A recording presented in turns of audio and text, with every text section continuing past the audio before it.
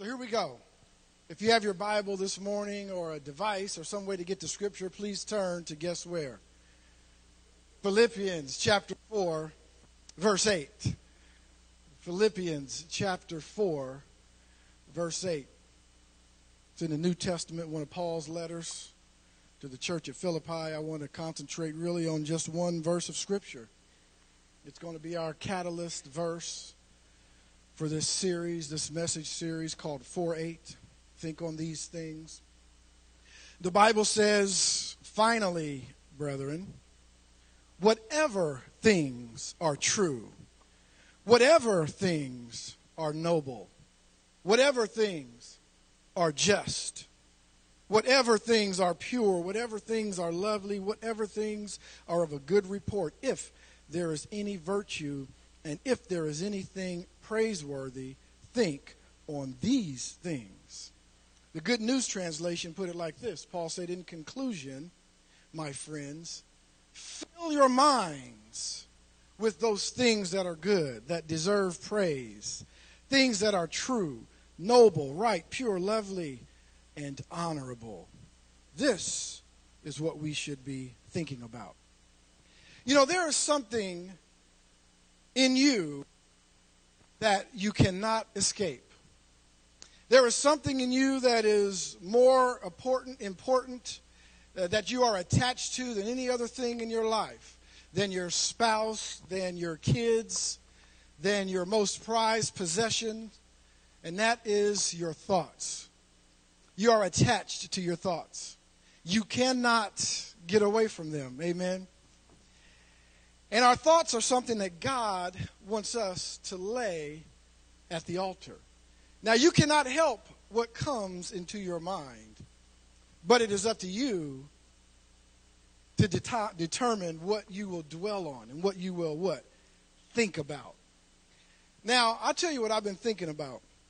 How we go through life, as the young lady testified this morning, and how you can be stressed. And we saw the video this morning of how the enemy can put different things in your life and in your mind because of circumstances and things that happen. But I want to let you know that it is not God's will for you to go through life all stressed out. It's not God's will for you to go through life uncomfortable and frustrated in your mind. The Bible says that He will keep you in perfect peace, those that keep their mind stayed on me, God says. Amen? I mean, the enemy comes to steal, to kill, and destroy. And we always look at that as he's stealing our stuff. But I want to let you know that everything begins with a thought. And so God doesn't want you to allow the enemy to steal your peace. Because the enemy will put a thought in your mind, just a threat of something that could happen. And then we get all frustrated and fearful just because of the threat of something that could happen. Something bad hadn't even happened yet, but because of the threat, because of what the enemy, the seed that he planted in our mind, we become frustrated and we become fearful, and it is not God's will for you. So you thought yourself into a nervous breakdown. Come on. You thought yourself into a stressful state. You thought yourself into a fearful state. Everything begins with a thought. Everything. You didn't get here this morning without thinking about it. Now, it might have been in the back of your mind and you don't think that you thought about it, but it was on your mind.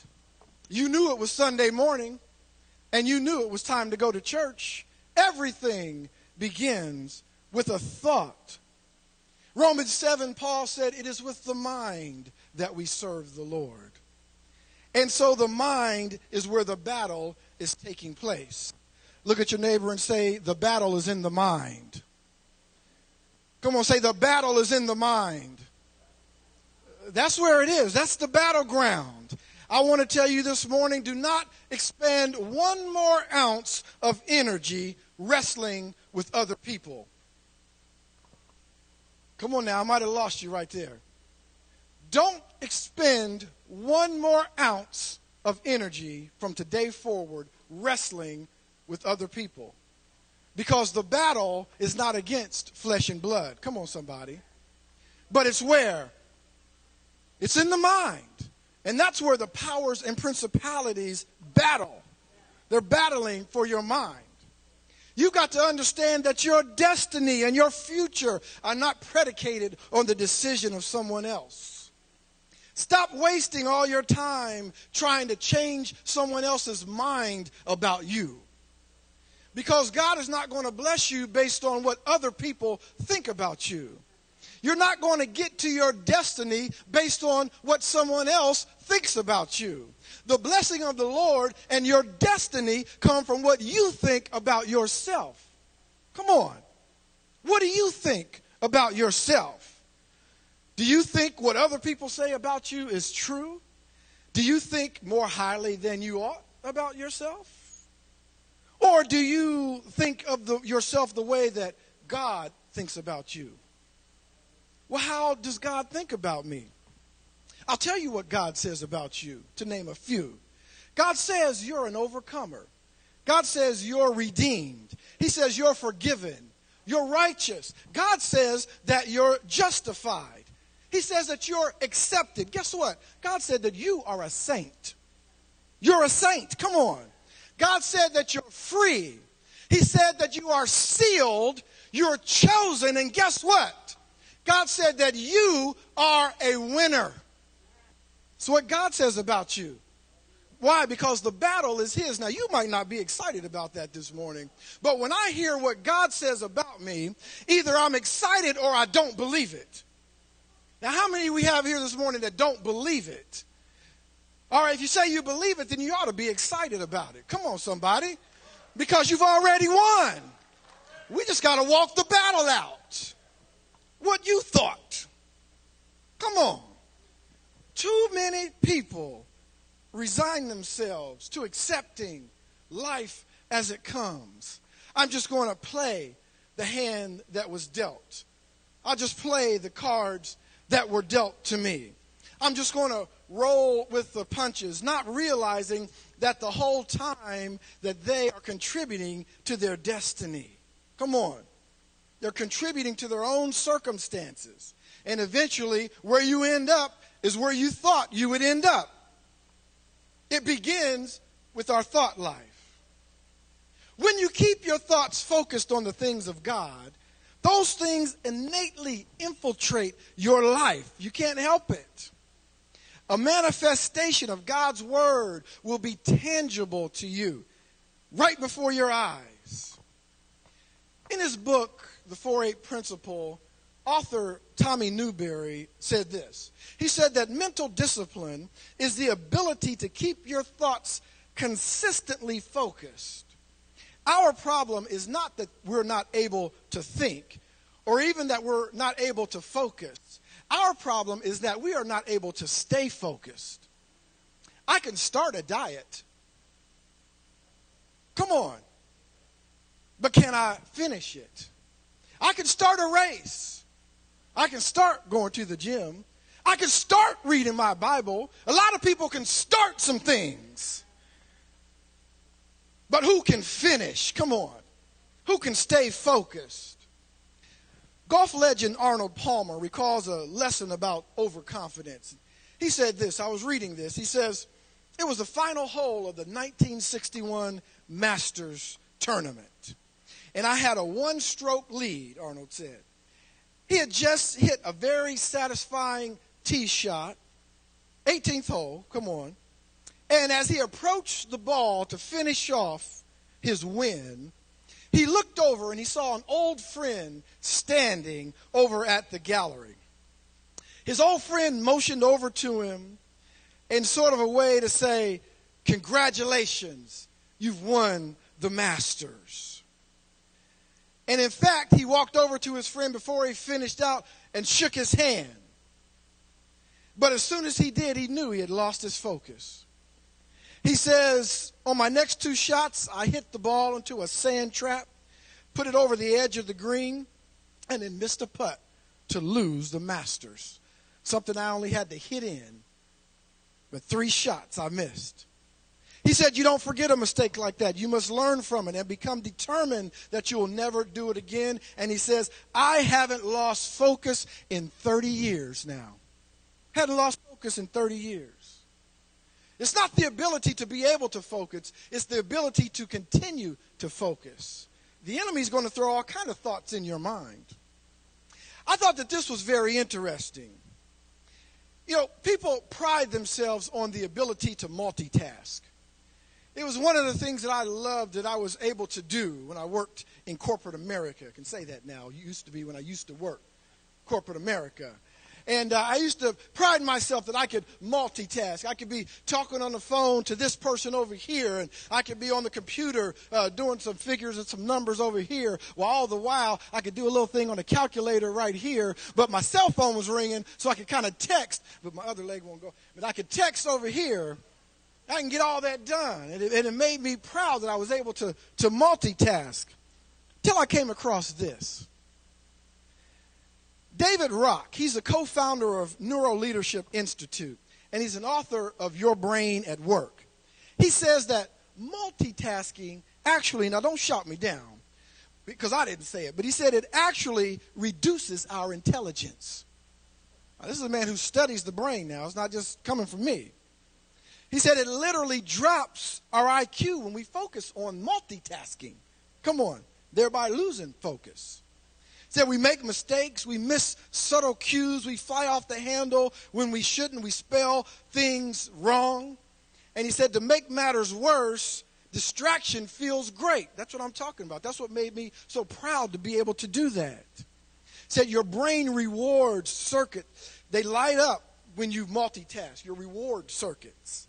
Makes you feel good, meaning that you get an emotional high when you're doing a lot at once. So it made me think about something. It made me think, yes, watch your thoughts because they become your words. Watch your words because they become your actions. Watch your actions because your actions become your character. Watch your character because your character becomes your destiny. Become habits, habits become character, and character becomes your destiny. It's where you're going. Where did it start? With a thought.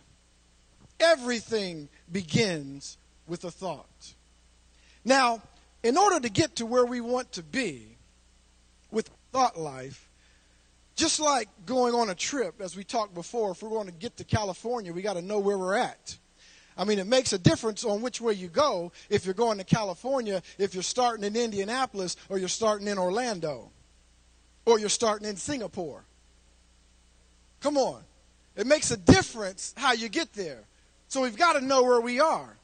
We've got to understand that since the fall, we have carnal minds. A trained, now listen to this, logical, well-disciplined mind may be an asset to the world. That's your left brain working. But it alone will lead you away from the kingdom of God. A sensitive, caring, loving mind, that's your right-brained mind, will also by itself lead you away from the kingdom of God. Because both mindsets are actually carnal. And the carnal mind is enmity against God.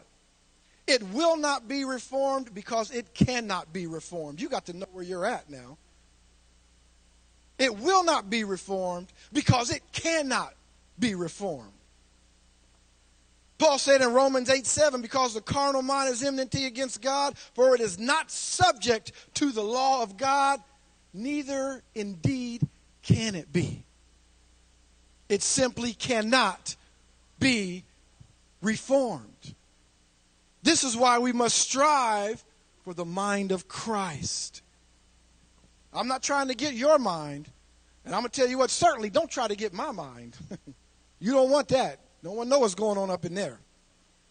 But we want the mind of Christ because he has the perfect mind. Since the fall of man in Eden, man's carnal mind drove him further and further from God until finally, in Genesis 6:5, the Lord saw the wickedness of man was great in the earth, and that, listen to what he says here. Listen to how God puts this. Why did he destroy the earth with a flood? Listen to what he says. Every intent of the thoughts of his heart was evil continually.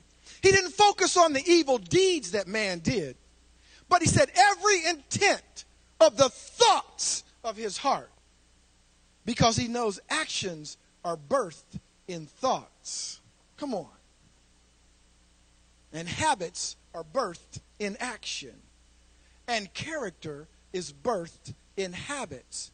And destiny is birthed in character. Thereby, destiny is birthed in thoughts. I'm going to say that again. Destiny is birthed in, come on somebody, thoughts. Everything begins with a thought. God wants his children to have his thoughts and his priorities. A person's thoughts establishes their true identity, and it makes them what they really are. Do you want to be God-like? Then you've got to have God thoughts. It's got to start there. It's got to start there. We know Proverbs 23:7. For as he thinks in his heart, what? So is he. So is he. Our self-image is essentially who we really are, because we almost always act consistently with the internal image that we have of ourselves. It is impossible to think like a mouse and act like a lion.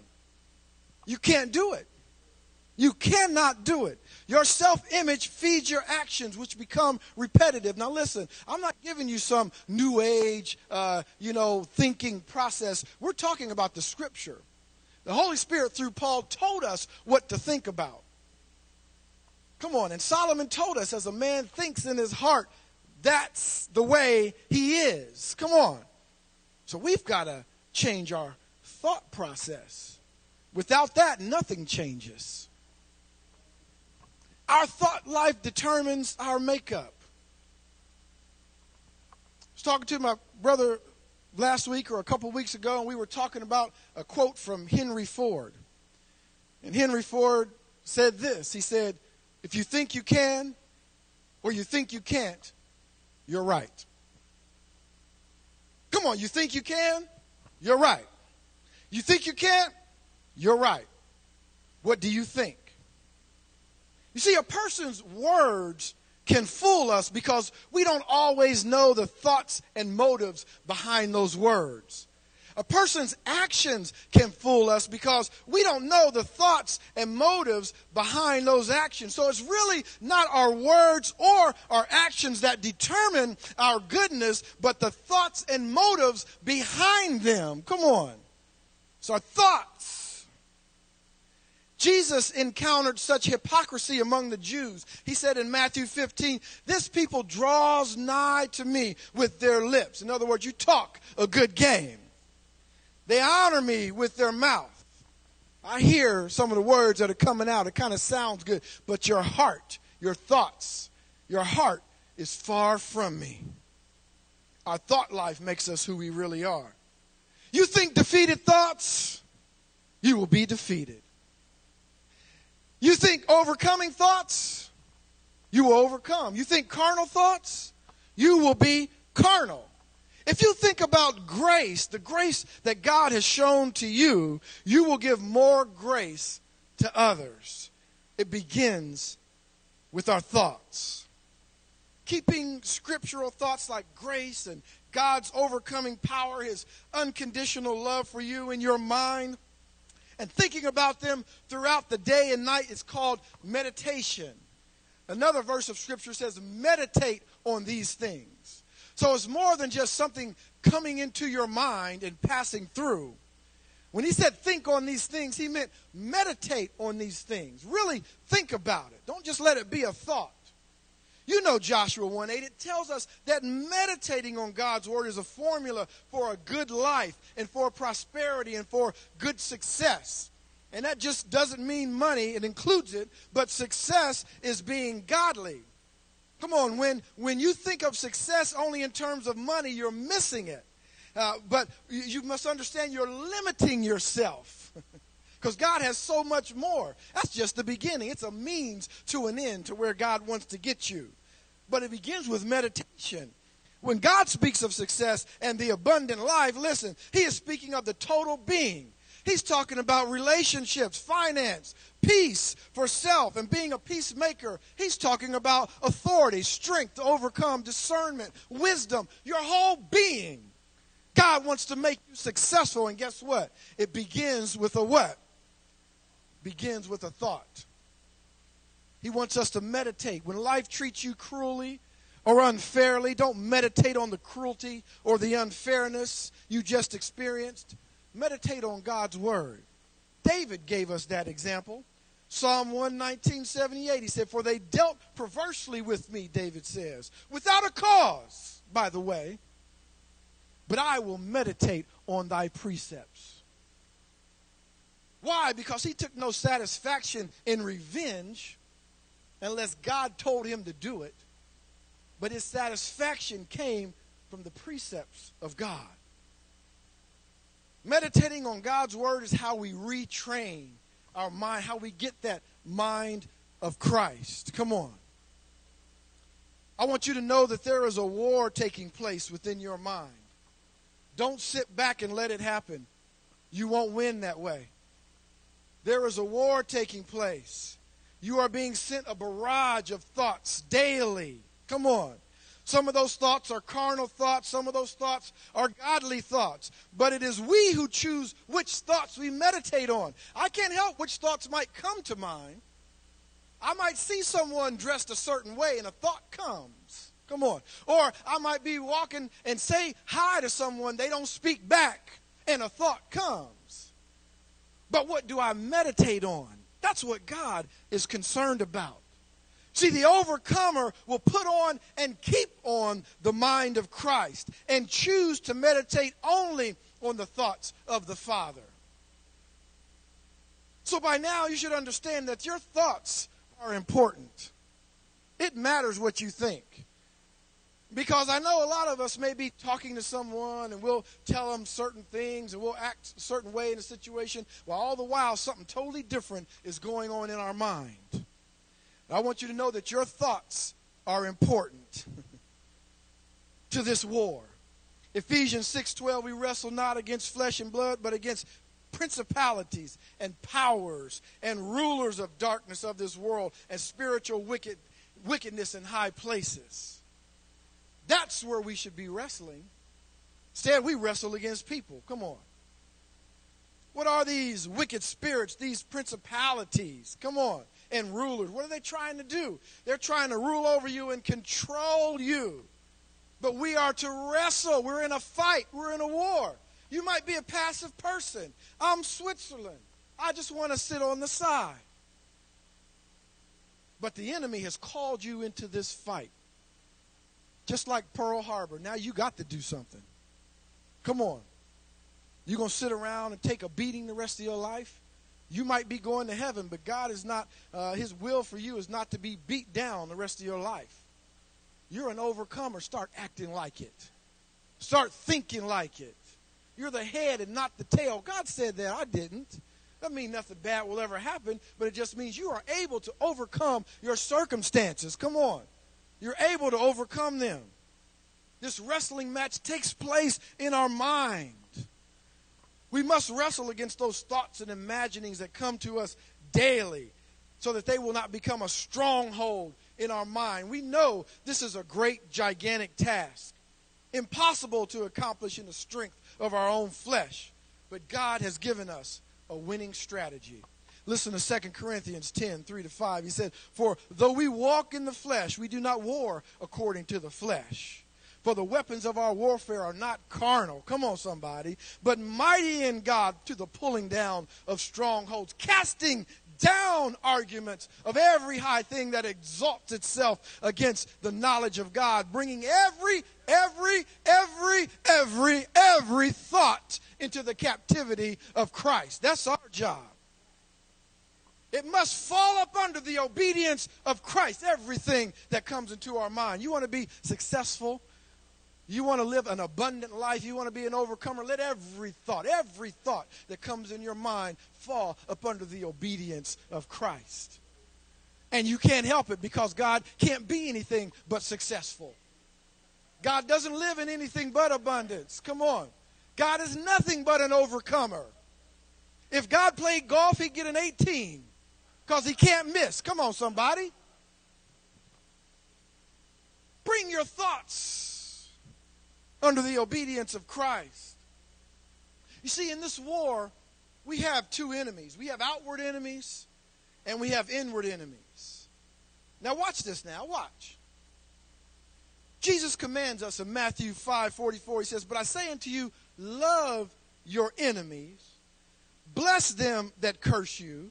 Do good to them that hate you. Pray for them that despitefully use you and persecute you." That doesn't sound like what the world would do. We are told to love our enemies. That's the outward enemies. They appear to us as people. Come on now. Watch me now.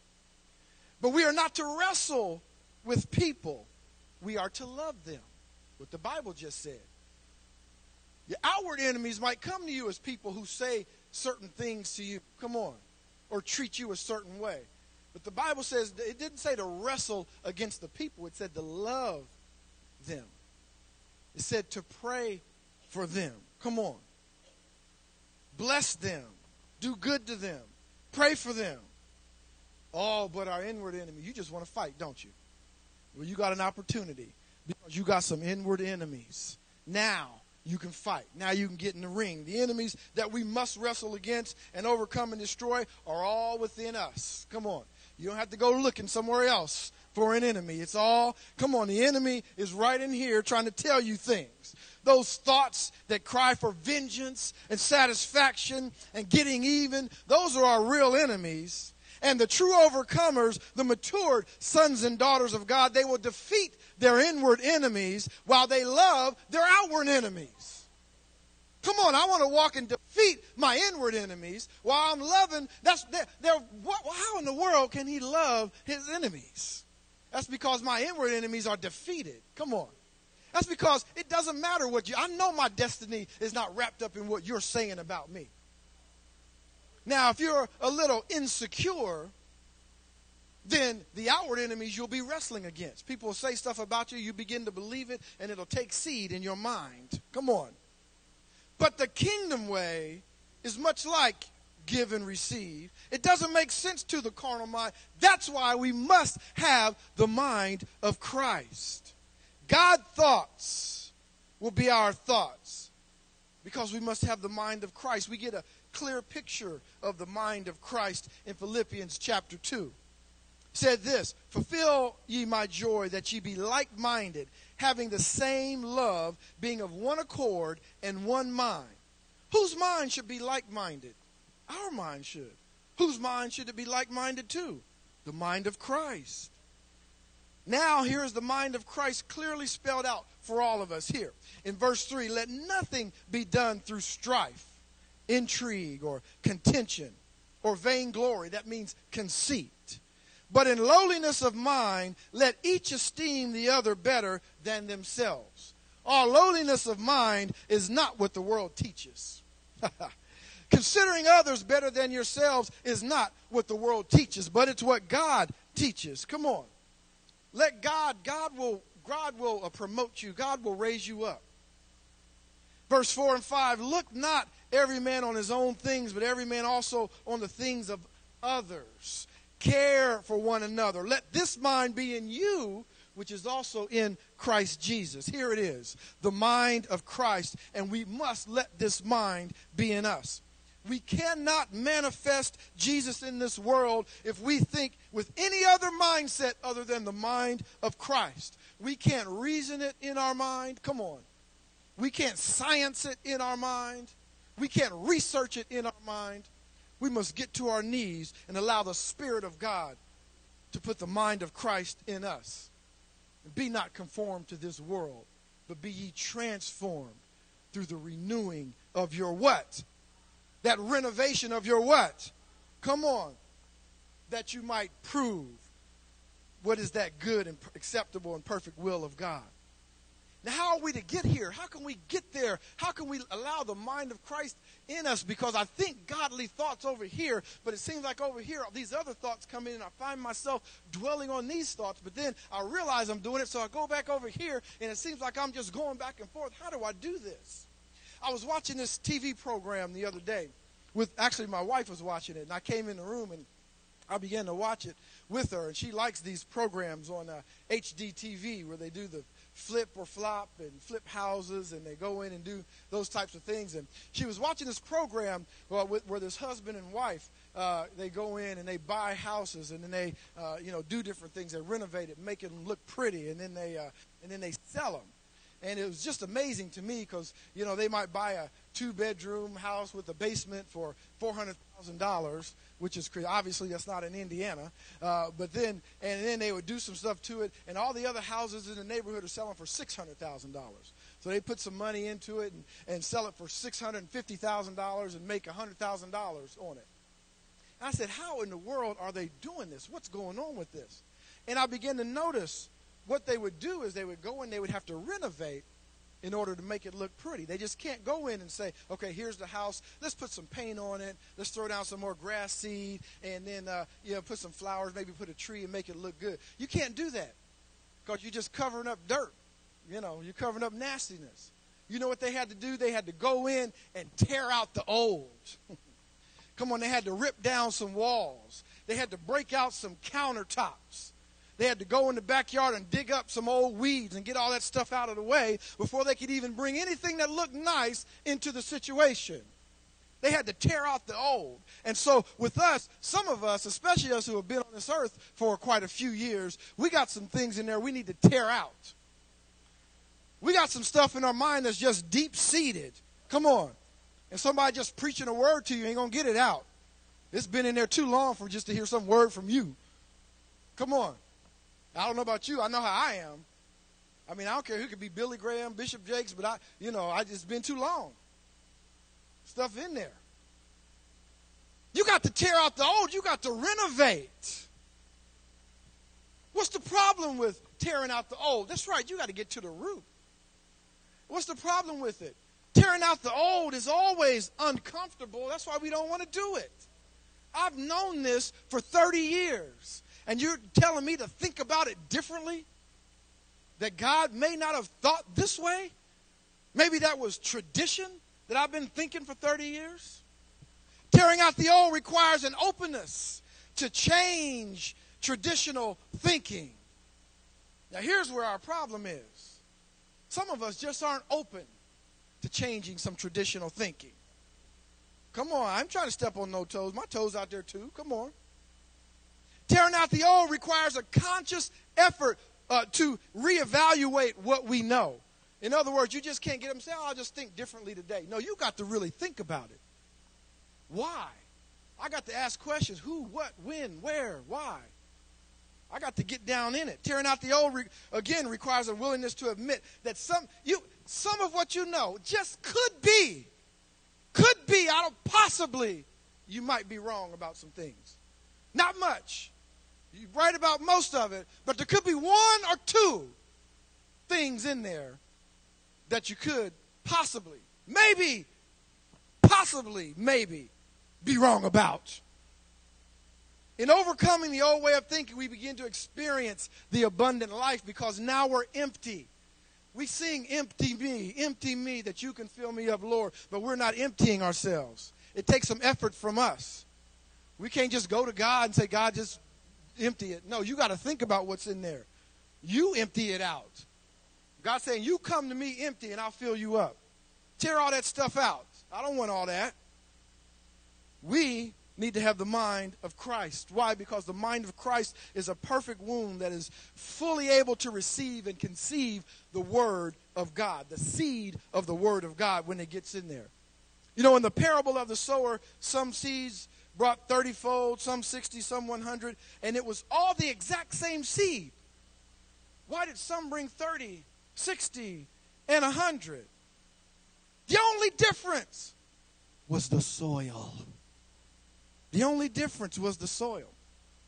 Some soil was too rocky. Some had too many weeds. Some too many thorns. Some too shallow. Where's your mind today? Too many weeds? What you've been watching and thinking about putting in there? Is it too shallow? Do you just not think about anything? Come on. You ought to take a few minutes every day and contemplate some things. Too many thorns in there. You've been offended so many times in your life. You've been disappointed. So now you got a wall in there. But other seed fell into good ground. That's you. That's you. Good ground. Come on. And brought forth fruit. Some 100-fold, some 60, and some 30. The soil where the seed is planted is our mind. Sometimes I pray, Lord, till the ground of my heart, till the ground of my mind. And he says, yeah, you till the ground of your mind. I say, okay, Lord, I'll till it. Wipe out some of that old stuff that when your word comes in, it'll germinate. Come on. It'll take root. Words are seeds, and words are nothing more than expressed thought. And I want the expressed thought of God to germinate in my own mind. We need good imaginings and not vain imaginings.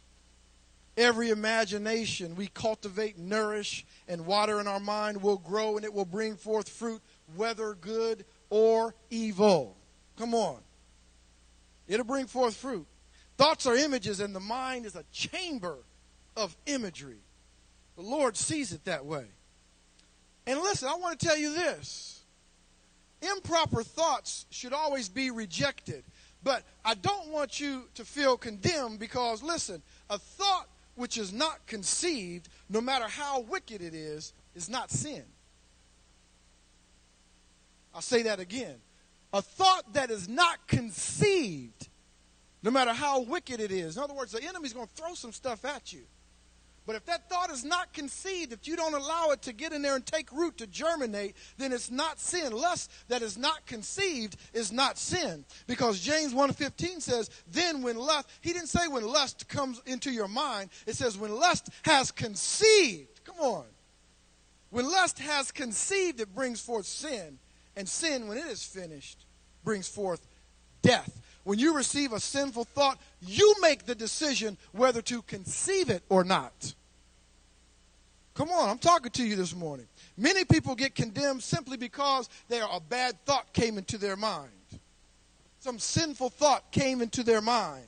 But these thoughts are mere temptation and are not sin in themselves. Jesus was tempted, but he never allowed a sinful thought to conceive in his mind by dwelling on it or meditating on it. When a negative thought comes to you, it is tempting to dwell on it. But by rejecting it, you overcome it. That's how you overcome it. The thought may even return, but you endure. James put it this way, blessed is a man that endures temptation. You're blessed. For when he is tried, he shall receive the crown of life, which the Lord has promised to them that love him. Come on. God tells his people, clean up your thought life. Clean it up. Jeremiah 4:14, O Jerusalem, wash thine heart from wickedness, that thou mayest be saved. How long shall thy vain thoughts lodge within thee? Your thought life is so important because it governs every other facet of your life. That is why we should live our life having God thoughts. This being done, we can have one mind with God. We can function in the mind of Christ and start on our journey of complete transformation. Peter put it this way. He said, therefore, gird up the loins of your mind. Don't just pull up your bootstraps and get into battle.